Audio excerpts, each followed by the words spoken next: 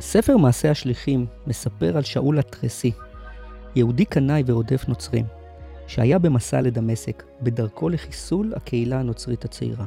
לפתע, בעודו על סוסו, זרח מסביבו אור גדול מן השמיים, אור חזק כל כך, עד שהוא נפל מהסוס לארץ והתעוור למשך 3 ימים. כשהיה על האדמה, עיוור ומבוהל, שמע מן השמיים את הקול האלוהי של ישו, שאמר לו, שאול, שאול, מדוע אתה רודף אותי? אז ענה שאול, כשהוא רועד ונדהם, אדוני, מה אתה רוצה שאעשה? לאחר ששב לדמשק והתאושש מעברונו, הפך שאול לפאולוס, גדול השליחים של ישו הנוצרי. לפנינו תיאור של חוויה מיסטית מובהקת על פי כל המאפיינים שהזכרנו בשיחותינו הקודמות. חוויה פתאומית ועוצמתית שכרוכה באורות וקולות, תגובה פסיכוסומטית חזקה עד כדי עיוורון ונפילה, מלווה בתחושות של יראה וענווה, קבלת ידע מהותי אודות האלוהות האמיתית, וטרנספורמציה מלאה של האישיות. שאול הופך לפאולוס, רודף הנוצרים הופך לשליח. זהו אם כן מקרה מובהק, שבו החוויה המיסטית נובעת מהמסגרת של הדת. ליתר דיוק, מן ההקשר של הרדיפה הדתית במקרה זה. אולם כאן יש גם מצב הפוך. הדת נובעת מן החוויה המיסטית. משום שלמעשה, פאולוס מייסד בעקבות מפגשו המיסטי עם ישו את הנצרות כדת שנפרדת מהיהדות. הנצרות הפאולינית. אם כן, המיסטיקה נובעת מן הדת, ובמקביל הדת נובעת מן המיסטיקה. במהלך מעגלי אינסופי, כמו היין והיאנג בפילוסופיה הסינית. שמי פרופסור שלומי מועלם, ואני מרצה במחלקה לספרות משווה.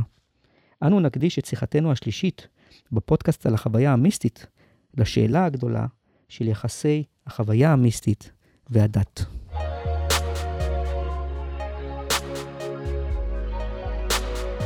העדויות ההיסטוריות מצביעות על זיקה כל כך הדוקה בין מיסטיקה ודת, עד שחוקרים רבים סבורים שאין בה נמצא מיסטיקה כשהיא לעצמה, אלא רק מיסטיקה של מערכת דתית מסוימת, כפי שאמר גרשום שלום.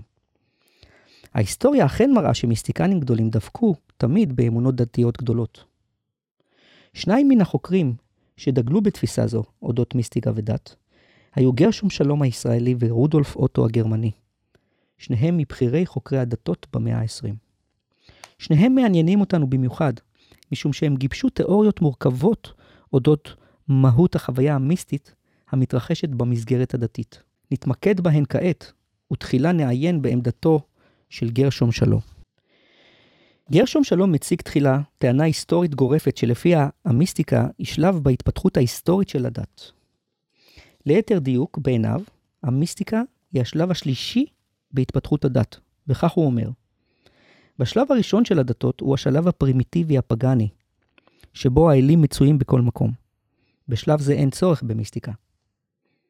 השלב השני הוא שלב התגבשות הדתות הגדולות, שבהן האל נתפס כנפרד לחלוטין מן הטבע ומהתרבות האנושית.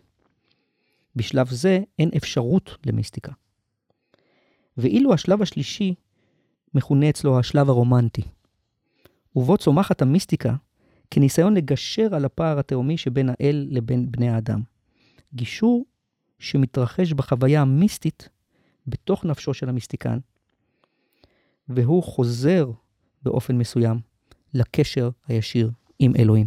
אולם גרשום שלום איננו מסתפק בטיעון היסטורי, אלא מוסיף גם כן הסבר פסיכולוגי תודעתי מעניין מאוד אודות התהוות החוויה המיסטית במסגרת הדת. לטענתו, החוויה המיסטית מתרחשת בשני שלבים. בשלב הראשון, זוהי החוויה הטהורה של המיסטיקן או המיסטיקנית. חוויית המפגש הטהור עם המציאות המוחלטת. חוויה זו, בהיותה על טבעית, מתאפיינת בכך שהיא חסרת צורה, או בלשונו אפס צורה. ולכן היא מעבר למחשבה, לשפה ולהבנה האנושית הרציונלית. זוהי החוויה הטהורה והכאוטית של המציאות האלוהית הנתפסת באופן ישיר. אולם בשלב השני, אומר גרשום שלום, מבקש המיסטיקן לפרש את חווייתו ולתת לה משמעות. הוא עושה זאת באמצעות עיצוב החוויה במבנה של סמלים מיסטיים. אולם סמלים מיסטיים אלו, אומר גרשום שלום, נבנים תמיד על ידי הסמלים של הסמכות הדתית שאליה משתייך המיסטיקן. במילים אחרות, החוויה הטהורה נעדרת הצורה, של האלוהות, מקבלת לבסוף צורה סמלית במסגרת הדתית המסורתית שבה פועל המיסטיקן. וכך חוזר המיסטיקן לחיק הדת שממנה הוא יצא. על פי גרשום שלום, בחזרתו לדת הופך המיסטיקן הדתי לשילוב מעניין מאוד של מהפכן ושמרן. הוא שמרן במובן שהוא שומר על עיקרי התיאולוגיה הדתית שלו, המסגרת הדתית, הוא מקבל מחדש על עצמו את הסמכות הדתית. כך שמיסטיקן נוצרי ידבר תמיד על ישו למשל, ומיסטיקן בודהיסטי על בודה. מצד שני הוא מהפכן, בכך שהוא מעניק כעת פירוש חדש לכתבי הקודש, פירוש מיסטי על פי חווייתו האישית. ישנם מקרים נדירים, אומר שלום, של מיסטיקנים ניהיליסטים, אלה ששוברים לחלוטין את המסגרת הדתית שיצאו ממנה, ומבקשים להקים מסגרת חדשה, על בסיס סמכות חווייתם המיסטית, כפי שראינו במקרה של פאולוס הנוצרי, או כפי שניכר במקרה של שבתאי צבי ביהדות. אולם אלו מקרי קצה נדירים, היוצא מן הכלל שמעיד על הכלל.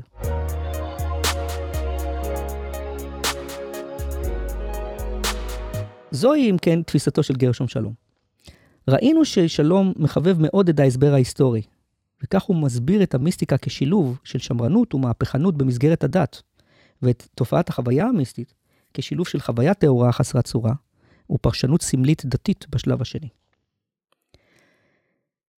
תיאורטיקן רציני אחר שולל את הגישה ההיסטורית של שלום, וטוען שאת המיסטיקה בכלל, ואת החוויה הדתית בפרט, יש להבין באופן פנומנולוגי, כלומר מבחינת איכויותיה המהותיות הפנימיות, וללא התייחסות להקשר ההיסטורי.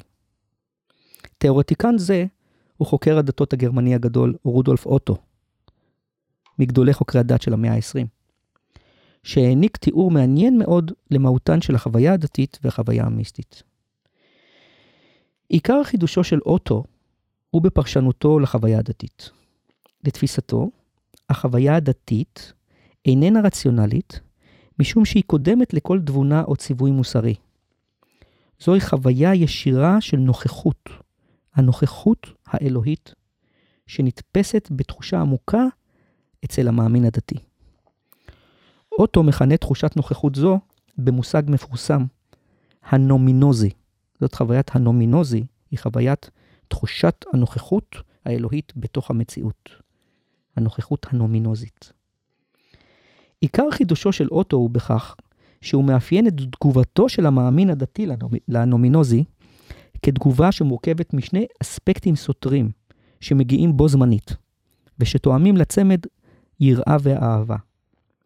האפקט הראשון, כלומר התגובה הראשונה של המאמין, היא תחושת המסתורין העמוק של האלוהות. זה נקרא מיסטריום טרמנדום, המסתורין העמוק.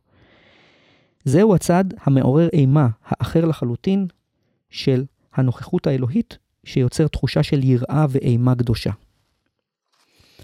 האפקט השני הוא הפוך, אפקט של התקסמות ומשיכה, שנובעים מהדר הרוממות של האלוהות המתגלית. זהו אפקט ההתקסמות, פסיננס, והוא מאופיין בפרץ דתי של התלהבות, אהבה, עונג ואושר דתי. שתי התחושות, אזכיר, קשורות יחדיו, והן ביחד מאפיינות את תגובת החוויה הדתית לנוכח הנוכחות האלוהית. המתח בין אימה ופחד מצד אחד, לבין התלהבות ומשיכה מצד שני, בין המיסטריום טרמנדום לפסיננס, זוהי החוויה הדתית על פי רודולף אוטו. חוויה שמשותפת ועומדת בבסיס כל הדתות בעולם.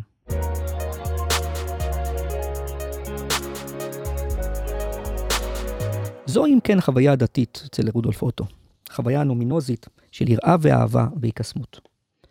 ומהי החוויה המיסטית כאן? זהו עיקר ענייננו. חידושו הגדול בחקר המיסטיקה של אוטו הוא קביעתו שהחוויה המיסטית איננה אלא העצמה של החוויה הדתית. והוא אומר, המיסטיקה היא השפע העולה על גדותיו של תחושת הנומינוזי. ולכן חוויה מיסטית שייכת באופן מהותי לדת. החוויה המיסטית כהעצמה של החוויה הדתית מתבטאת בשני מופעים שכל אחד מהם מעצים את אחד משני האספקטים של החוויה הדתית. העצמת חוויית המסתורין העמוק, כלומר האפקט המאיים והאחר של האלוהות, מתגבשת בחוויה המיסטית לכדי מיסטיקת רוממות, שהיא התחושה המיסטית של התאפסות, התעיינות של המאמין לנוכח עוצמת הנוכחות האלוהית. למשל, אברהם, כאשר הוא עומד מול אלוהים, הוא אומר, ואנוכי אפר ואפר. כן? או שדוד אומר, ואנוכי תולעת ולא איש. ומשה אומר, ונחנו מה? ההתאפסות האנושית לנוכח העוצמה של הנוכחות האלוהית. זאת מיסטיקת הרוממות. האלוהות היא אינסוף, המיסטיקן הוא אפס. מצד שני, ישנה במיסטיקה העצמת ההיקסמות, האפקט המושך והמקסים של האלוהות, שהיא מתגבשת בחוויה המיסטית לכדי מיסטיקה אקסטטית של יציאת הנפש אל האלוהות, וצורך עז להתמזגות והיוולעות מוחלטת בתוך האלוהות. זוהי השתוקקות מיסטית עזה לקרבה אלוהית, כגרעין הפנימי של הנשמה, ובמילים אחרות, למיזוג המיסטי השלם, האוניו מיסטיקה, שבו מתרחשת זהות של האני הסובייקטיבי עם ממשות אלוהית. ראינו עד כה כיצד גרשום שלום ורודולף אוטו מציגים תיאוריות מורכבות אודות המיסטיקה והדת. בקצרה, נסכם, גרשום שלום טוען שבשלב הראשון ישנה חוויה מיסטית טהורה וכאוטית, ובשלב השני ישנה פרשנות דתית סמלית שמכניסה את המיסטיקה אל תוך הדת. ואילו אוטו אומר שהחוויה המיסטית היא העצמה של חוויה דתית של הנוכחות האלוהית, הנוכחות הנומינוזית. העצמה שגורמת או למיסטיקה של תחושת עיון, התאפסות, מיסטיקת רוממות, או לאוניו מיסטיקה, לצורך להתאחד ולהיוולע בתוך האלוהות. אצל שניהם לא ניתן להבין את התופעה המיסטית ללא מסגרת הדת. אבל יש ביניהם שוני מהותי בהסברים. ואם נדמה את הדת לכדור הארץ, נוכל לומר שאצל גרשום שלום, המיסטיקה היא כמו מטאור שחודר לאטמוספירה מבחוץ ומתפרק, והאבק מתפזר על כדור הארץ, כלומר החוויה המיסטית נכנסת לתוך הדת. ואילו אצל רודולף אוטו, המיסטיקה היא כמו טיל שיוצא מכדור הארץ אל החלל, והחוויה המיסטית היא חורגת מהדת והופכת לחוויה מועצמת של החוויה הדתית. אז עד כאן שתי תיאוריות בנוגע לחוויה המיסטית שמתרחשת בתוך הדת. אבל יש לפנינו בעיה גדולה. הבעיה היא שבמאה ה-20 התרבו עדויות וטענות אודות מיסטיקה מחוץ לדת, מה שניתן לקרוא לו מיסטיקה חילונית. למשל, כמו שמישהו דיבר על תודעה קוסמית, תודעה שזהה עם הטבע, או כפי שאנחנו ראינו בשיחה הקודמת, המיסטיקה הפסיכדלית של הקסלי, שטוען שניתן להגיע לחוויה המיסטית מחוץ למסגרת הדתית, על ידי שימוש בחומרים משני תודעה. גרשום שלום ורודולף אוטו שוללים את האפשרות של מיסטיקה חילונית.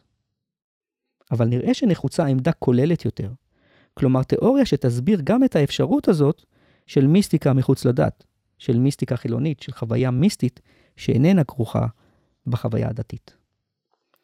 כאן אנחנו מגיעים להגותו הרדיקלית והמפורסמת של חוקר הדתות רוברט זנר, ולניסיונו הרציני להסביר מחדש גם מהן דתות וגם מהי מיסטיקה לסוגיה השונים. נקדיש לזנר את החלק הבא והאחרון של שיחתנו.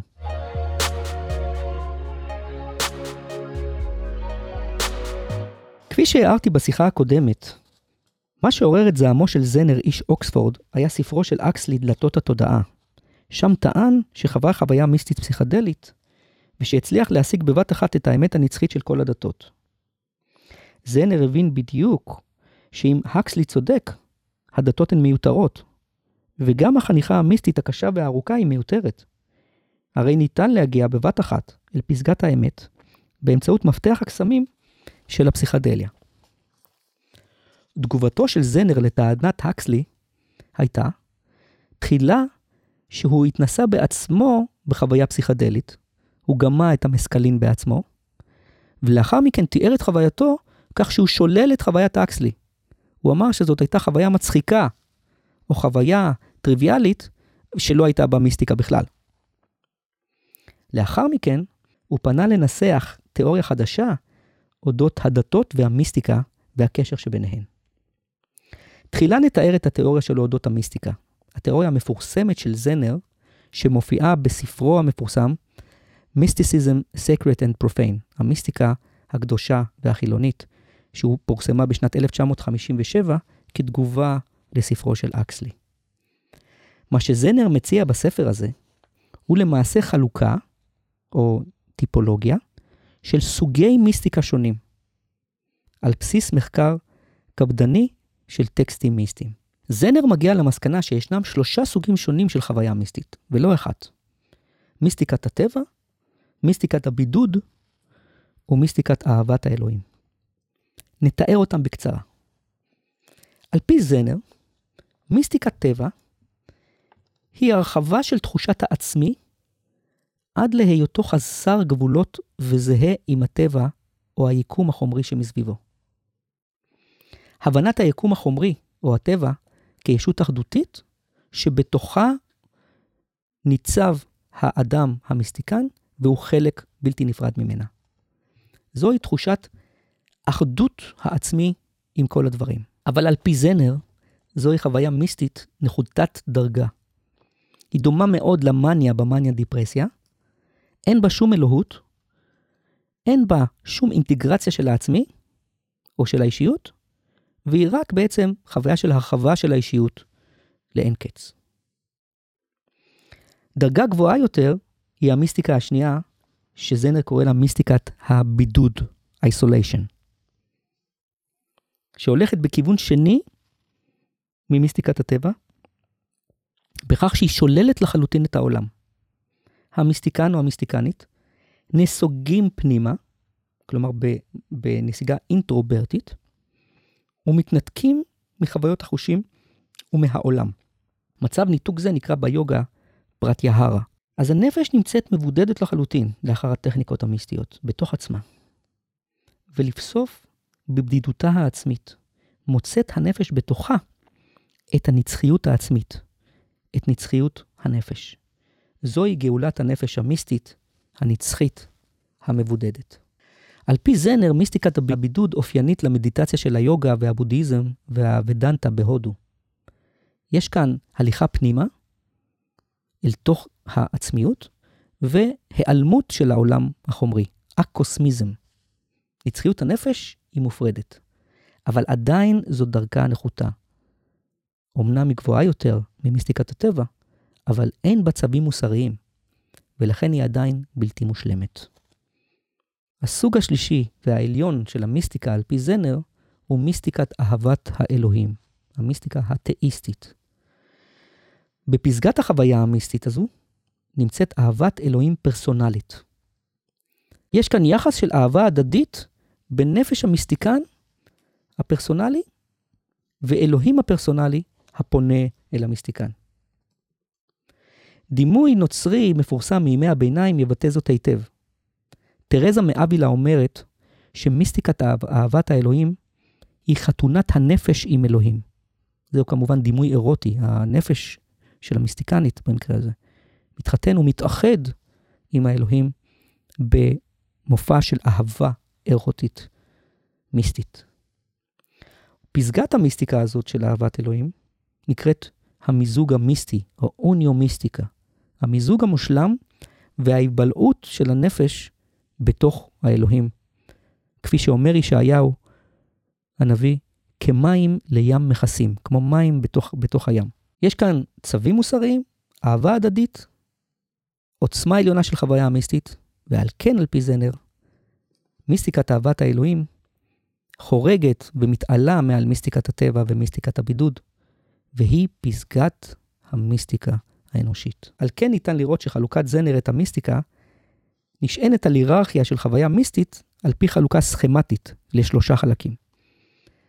מיסטיקת הטבע במרכזה הטבע או העולם, מיסטיקת הבידוד במרכזה הנפש המבודדת של האדם, ומיסטיקת התאיזם במרכזה האלוהים ויחסי האהבה של האדם עם אלוהים.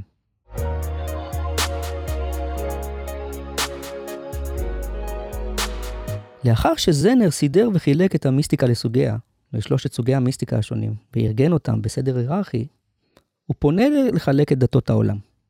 והמהלך הבא של זנר משלים למעשה את המהלך של חלוקת זוקי המיסטיקה. גם כאן הוא מתנגד בחריפות לעמדה שכל הדתות הן בעלות תכלית שווה, עמדה שנקראת אוניברסליזם דתי, כלומר הוא שולל את הטענה שהוצגה על ידי אלדוס אקסלי, שלפיה הדתות הן דרכים שונות המובילות לאותה פסגה של אמת נצחית. אז אם הדתות אינם אותו דבר, מה הן? לדעתו, ולאחר בדיקה מדוקדקת של דתות העולם, ניתן, הוא אומר, לראות שישנם שני סוגים נפרדים של דתות עולם. שני מודלים מנוגדים באופן עקרוני של דתות. הדתות המיסטיות שמקורן בהודו, והדתות הנבואיות שמקורן בישראל. אז אנחנו ננסה להבין כרגע מהן הדתות המיסטיות ומהן הדתות הנבואיות. בקצרה, לגבי הדתות המיסטיות טוען זנר, שהדתות המיסטיות מקורן בהודו, שהיא בית הספר הגבוה למיסטיקה, ככה אומר. תכליתן של הדתות המיסטיות ההודיות היא השגת נצחיות הנפש בגאולת היחיד, ואין להן עניין ממשי באלוהים הפרסונלי, או באלוהות בכלל. בהודו, טוען זנר, ובדתות היוצאות ממנה, ניתן למצוא את כל הסוגים של המיסטיקה על פי התפתחותה התרבותית. תחילה נמצא בהודו את מיסטיקת הטבע באופנישדות, אחר כך את מיסטיקת הבידוד ביוגה, בבודהיזם ההודי, בג'ייניזם, ובוודנטה, ורק לבסוף את מיסטיקת אהבת האלוהים, הבהקתי, שהיא לדעתו ההתפתחות החשובה ביותר של הרוחניות ההודית, כן? שמגיעה אל שיאה רק במאה ה-11 אצל רמנוג'ה. אם כן, על פי זנר, דתות הודו הן דתות מיסטיות שבמרכזן הדרכים השונות להשגת נצחיות הנפש, ואין להן עניין באלוהים.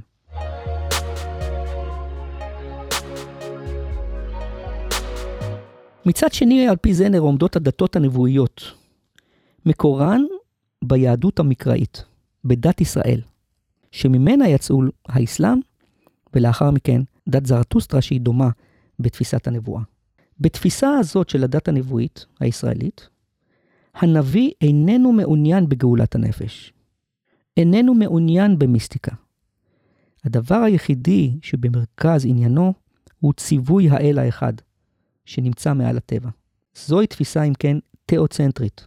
אלוהים נמצא במרכז, צו האל העל-טבעי נמצא במרכז, והנביא הקנאי לדבר האל הוא זה שתפקידו להכניס לתוך ההיסטוריה, להעביר את המסר של הצו האלוהי.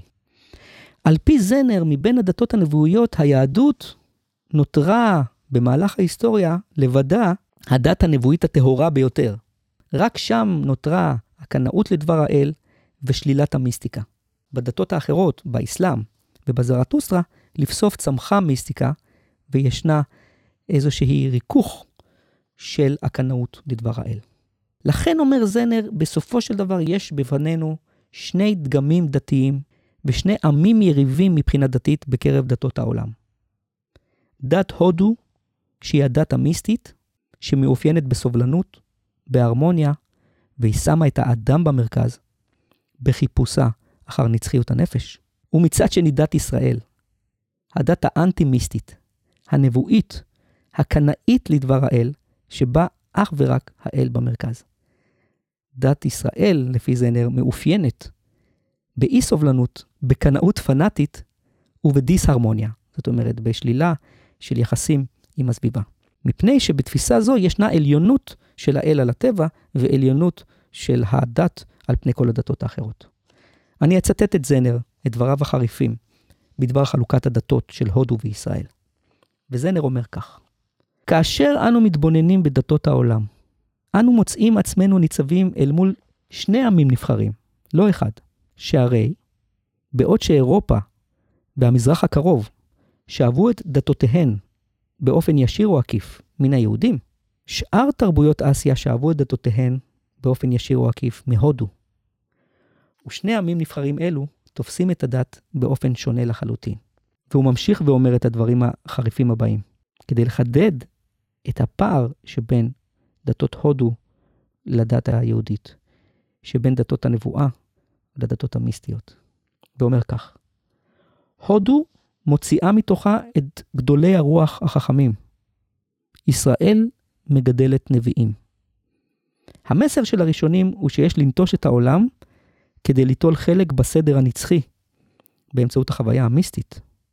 המסר של האחרונים היא שיש לעסוק בישות האלוהית האחת המתגלה בעולם הזה ומוסרת ציוויים לבני האדם. על פי זנר, אם כן, המיסטיקה היא תופעה הודית באופן יסודי. היא שייכת לדתות המיסטיות של הודו, המתעניינות בנצחיות הנפש ואינן מתעניינות באלוהים. היא לא מופיעה כלל בדת ישראל, ולהפך, בתפיסתו, הדת הנבואית, באופן עקרוני, היא דת אנטי-מיסטית, אולם היא מופיעה לתפיסתו במערב רק בנצרות. שם היא מתגלמת בדמות האל האדם של ישוע, וכך הנצרות מהווה סינתזה שבין דתות הודו לדתות הנבואיות.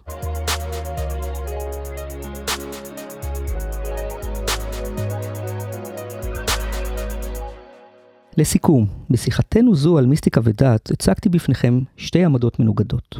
האחת, המיוצגת על ידי גרשום שלום ורודולף אוטו, טוענת שהחוויה המיסטית אפשרית אך ורק במסגרת הדת, משום שהיא שלב בהתפתחות הדת, או העצמת החוויה הדתית. ואילו העמדה הנגדית של זנר מציעה חלוקה מהותית, הן של סוגי החוויה המיסטית, והן של סוגי דתות העולם. יתרונו של זנר הוא כאמור בכך שעמדתו נותנת מקום גם למיסטיקה מחוץ לדת, ובכך היא מציגה עמדה כוללנית יותר. ראינו אם כן כיצד זנר מגבש 3 סוגים נפרדים והיררכיים של מיסטיקה, שרק אחת מהן היא מיסטיקה המתמקדת באלוהים.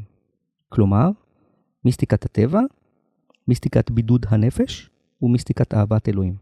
וכן הוא מנסח 2 סוגים של דתות עולם, שבהם דתות הנבואה שנולדות מהיהדות הן אנטי-מיסטיות, ואילו דתות הודו הן דתות מיסטיות באופן מהותי. ולכן לטענתו של זנר, ישנם בהיסטוריה האנושית 2 עמים נבחרים, ולא אחד, הודו וישראל. ישנה כמובן ביקורת על עמדתו הפסקנית של זנר.